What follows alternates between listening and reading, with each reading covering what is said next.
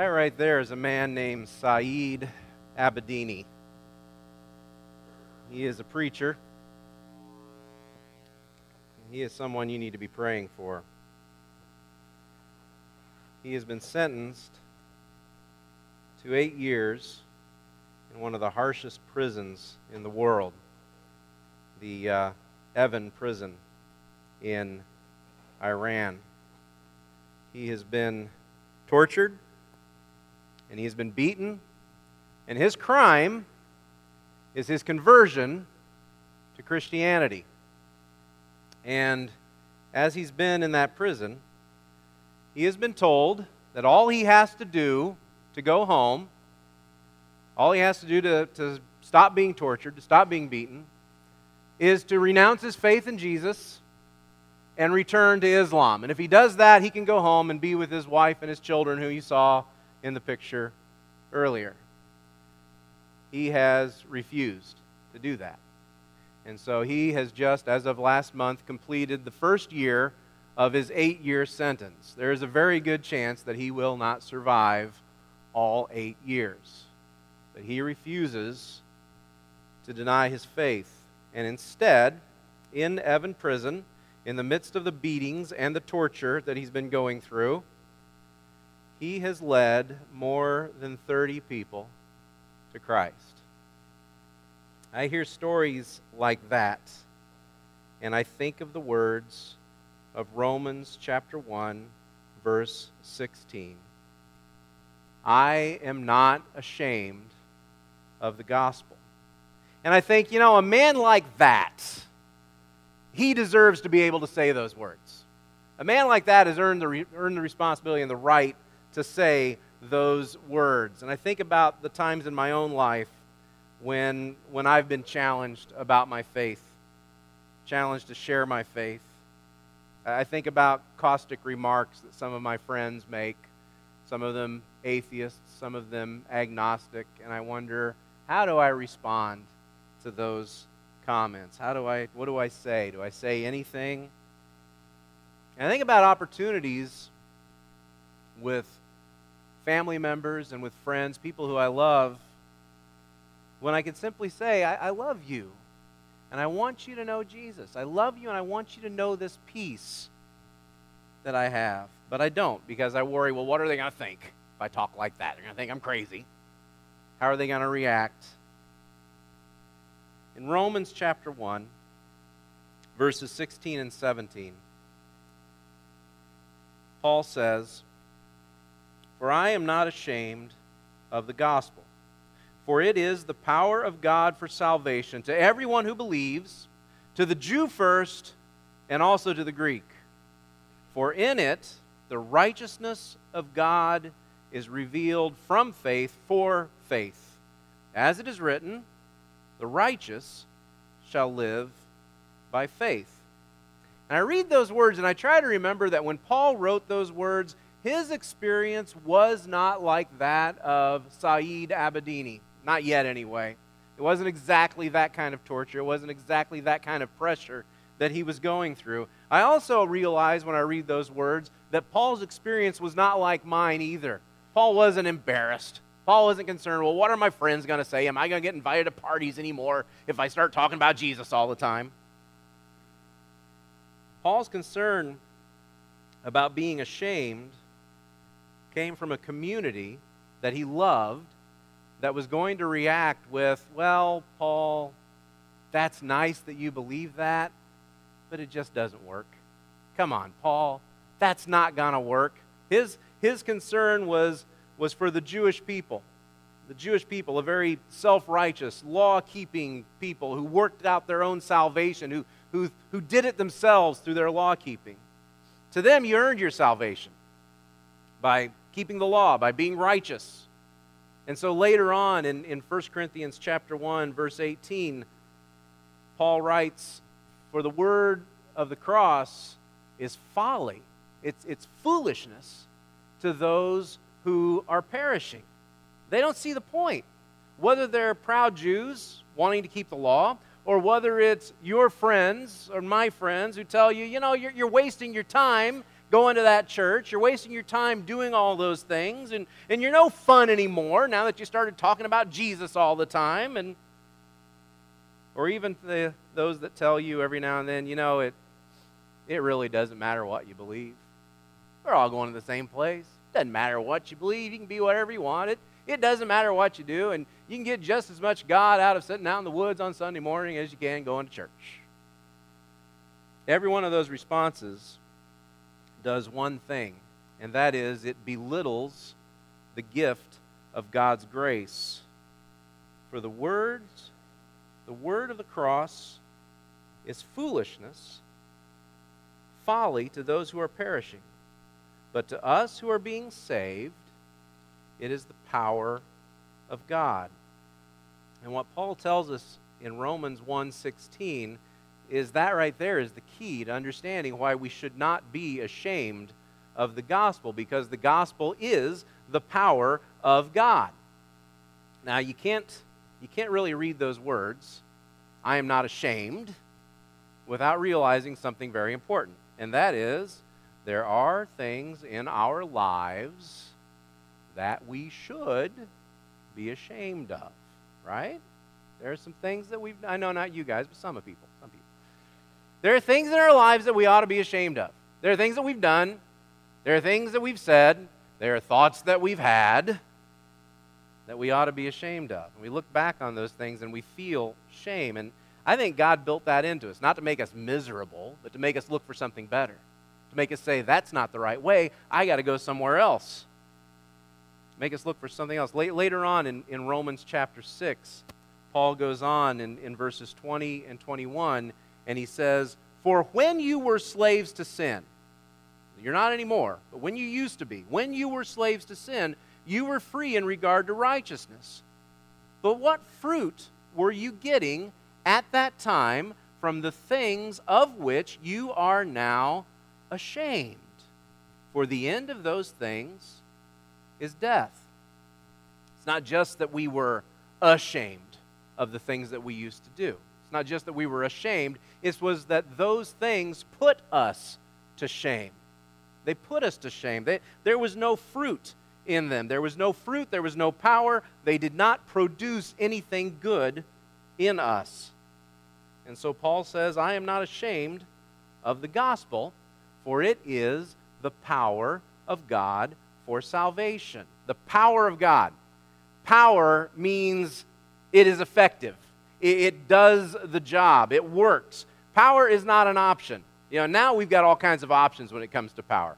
Well, what kind of car do you want? Do you want a gas guzzler or do you want flex fuel? Do you want electric? Do you want this? Do you want a wind-powered whatever? Do you want green? What kind of power do you want? No. There is only one source. I am not ashamed of the gospel, for it is the power of God. Well, I'm going to find the power of God over here. No, you're not. It is the power of God. It is effective.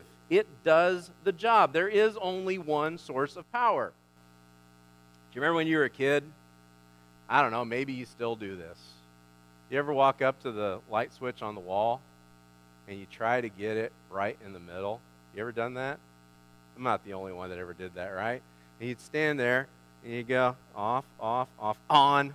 All right, try to get it right in the middle, because I want to see what it looks like when the light is half on and half off. You did this, didn't you? We all did it. And if you didn't do that, I guarantee you walked up the refrigerator and you went off, off, on. Okay. If I open the door just a little bit, the little man won't come out and turn the light on. And we'll see what it's like when the light's half on in the refrigerator. There's no half on, right?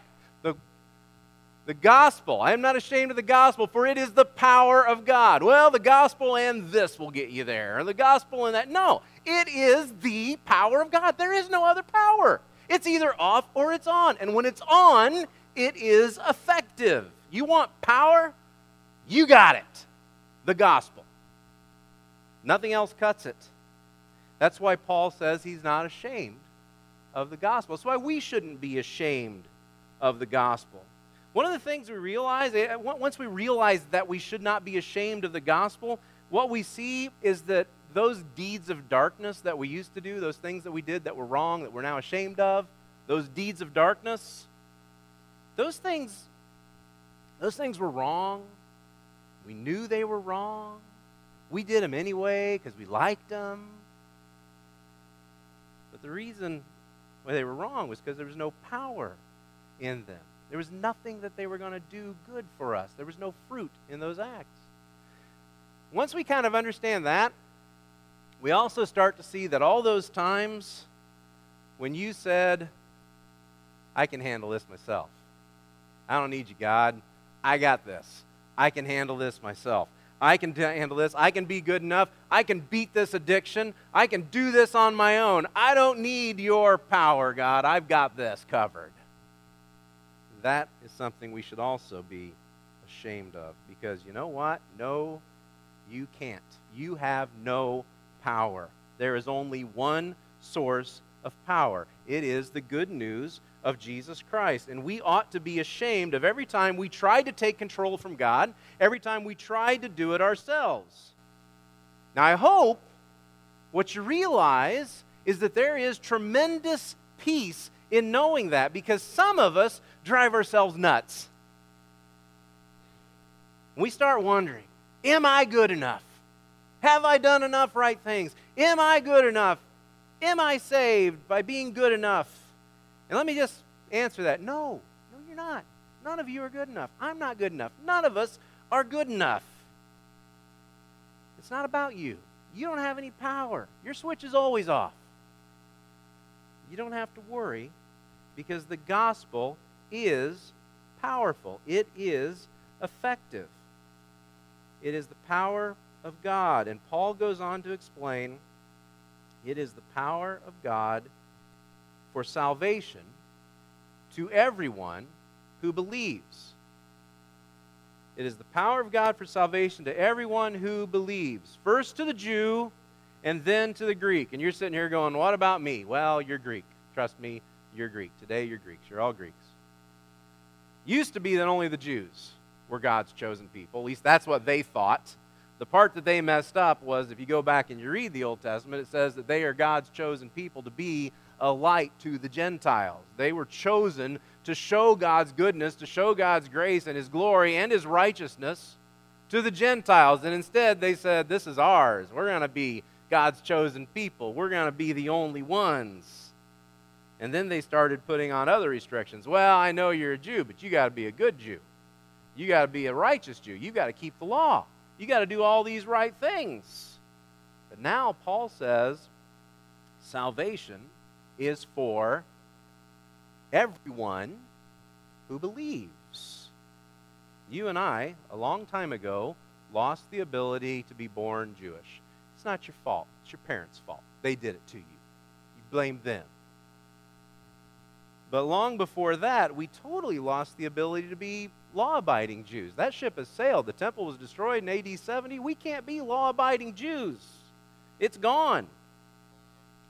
But through the gospel, through the good news of Jesus Christ, all that matters is that you believe.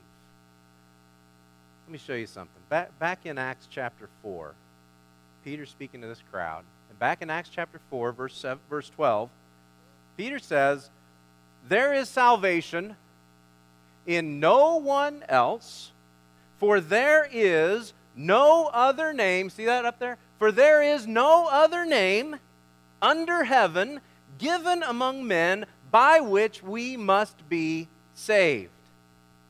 There is no other name you can call on for salvation. I can't call my mom and ask for salvation. I can't call my friend who's a good Christian and ask for salvation. I can't call on this guy or that guy, anyone else. There is no other name given under heaven among men by which we must be saved. There is no other name but Jesus. Now this is where we get in trouble. This is where we get ourselves in trouble, because when we go saying stuff like that, people will tell us that we're exclusivists. People will tell us that we're prejudiced. People will tell us that we're fundamentalists. And people will tell us that we are narrow-minded, that we are fanatics. How dare you? How dare you say that everyone has to be just like you? How dare you limit the work of God? It's not limited. It is available to who? Everyone.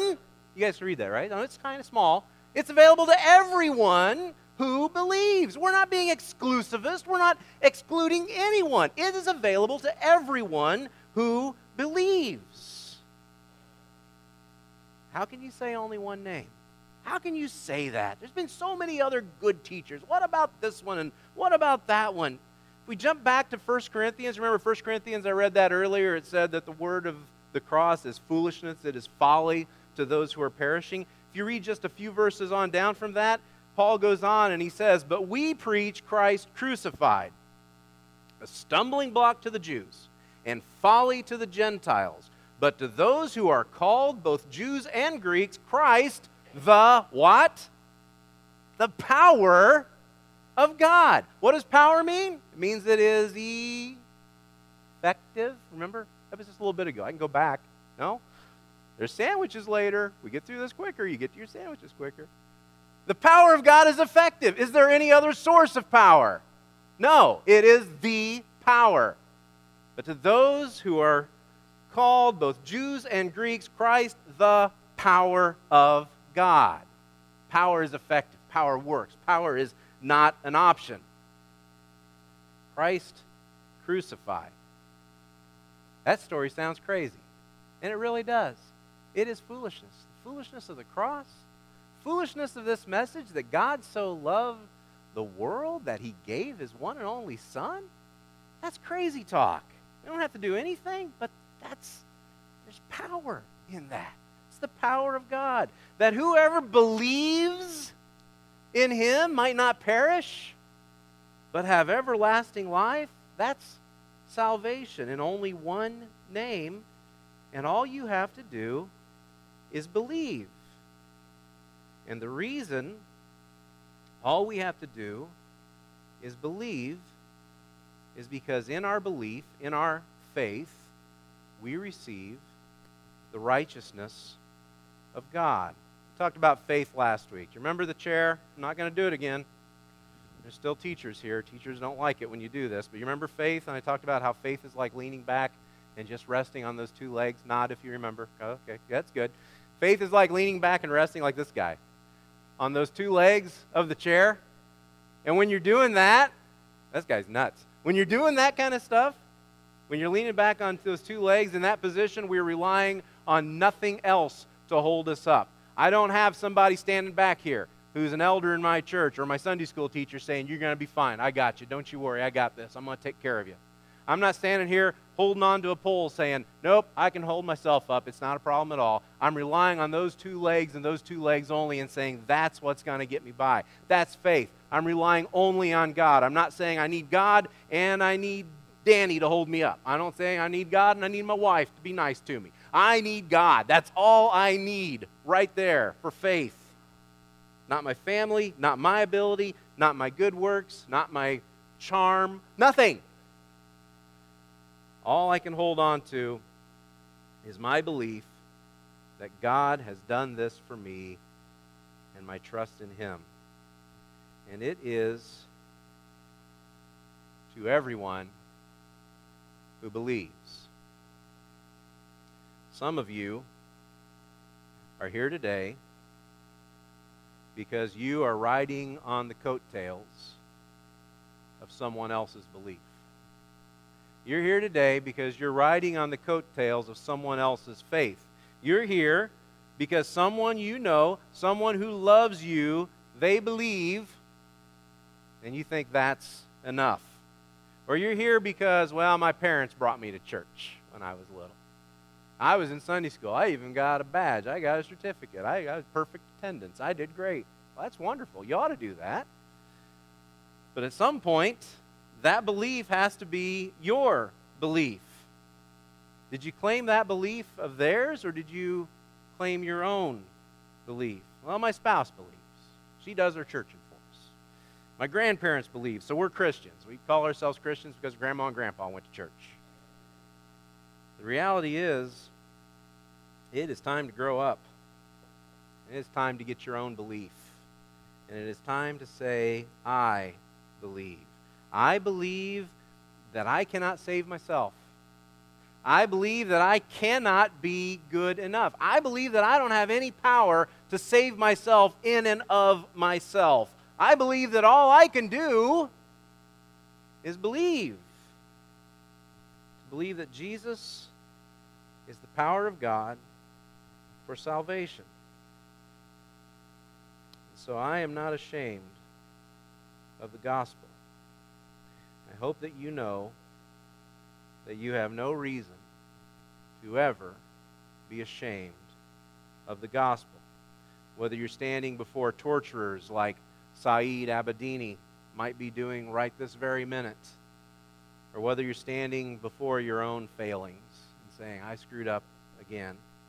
Later on in Romans chapter 10, verse 11, Paul's going to write some more about this. And in Romans 10:11, Paul says, everyone, do you remember that word, everyone? We talked about that already. Everyone who believes, remember that? We talked about people who believe. Everyone who believes in him will not be put to what? You can read, that's awesome. Everyone who believes in him will not be put to, thank you, will not be put to shame. And then the very next verse, he goes on and he says, for there is no distinction between Jew and Greek, for the same Lord is Lord of all, bestowing his riches on all who call on him. For everyone who calls on the name of the Lord will be saved. That truth right there, that truth caused Paul to lay down everything he had ever known. He had to rethink everything that he had ever been taught. He had to lay down everything that he had ever known that was an advantage to who he was. And in Philippians chapter 3, Paul tells us all about his advantages. He tells us that as a Jew, he was a Jew of Jews. He was a Hebrew of Hebrews. He was not just a Jew, but he could trace his lineage all the way back through the tribes of Benjamin. Not just a Jew, but he was a Pharisee. He was perfect. He was a law keeper. People came to him for answers on how to keep the law. And he says that as for keeping the law, I was perfect. I did everything as I was supposed to do. And then he goes on, and in Philippians chapter 3, verse 7, Paul says, whatever gain I had, I count a loss for the sake of Christ. Indeed, I count everything as loss because of the surpassing worth of knowing Christ Jesus my Lord. That's where faith had to take Paul. Every advantage he had, faith had to take him to a point where he just laid it all down and said, it's all worthless. Everything that I thought was important is gone. Everything I thought I was doing right didn't get me anywhere. I have to lay it all down. And instead, pick up simply knowing who Jesus is and what he's done. That's where faith had to take Paul. That's where it has to take us, a place where we find that power, a place where we find salvation. We're going to sing a song here in just a couple minutes. I want you to listen to the words to this song. Because the song that we're going to sing, it echoes Paul's words, and I want you to make these words yours. I don't want you just to sing the song because it's pretty, or sing the song because, well, I like the things that Paul said. I like the way the writer put these all together. I want you to make these words yours. Listen to these words. All I once held dear, built my life upon, all this world reveres and wars to own. All I once thought gain, I have counted loss, spent and worthless now, compared to this. Knowing you, Jesus, knowing you, there is no greater thing. You're my all. You're the best. You're my joy, my righteousness, and I love you, Lord.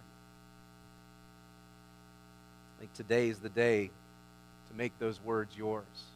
Today's the day to say, this is my faith. This is what I believe. I believe I can't do it myself. I believe I can't live up to it myself. I believe I don't have any power to do that. And his promise is that you will never be put to shame if you believe this. You will never have anything to be ashamed of. His promise is salvation. Maybe today is the day when you step out and you say, that's what I believe. People told me, people taught me, people who loved me have been telling me this for years, but today's the day that I believe it myself. Today's the day I step forward and say, this is my faith, this is who I am, and I am not ashamed to stand for Jesus Christ.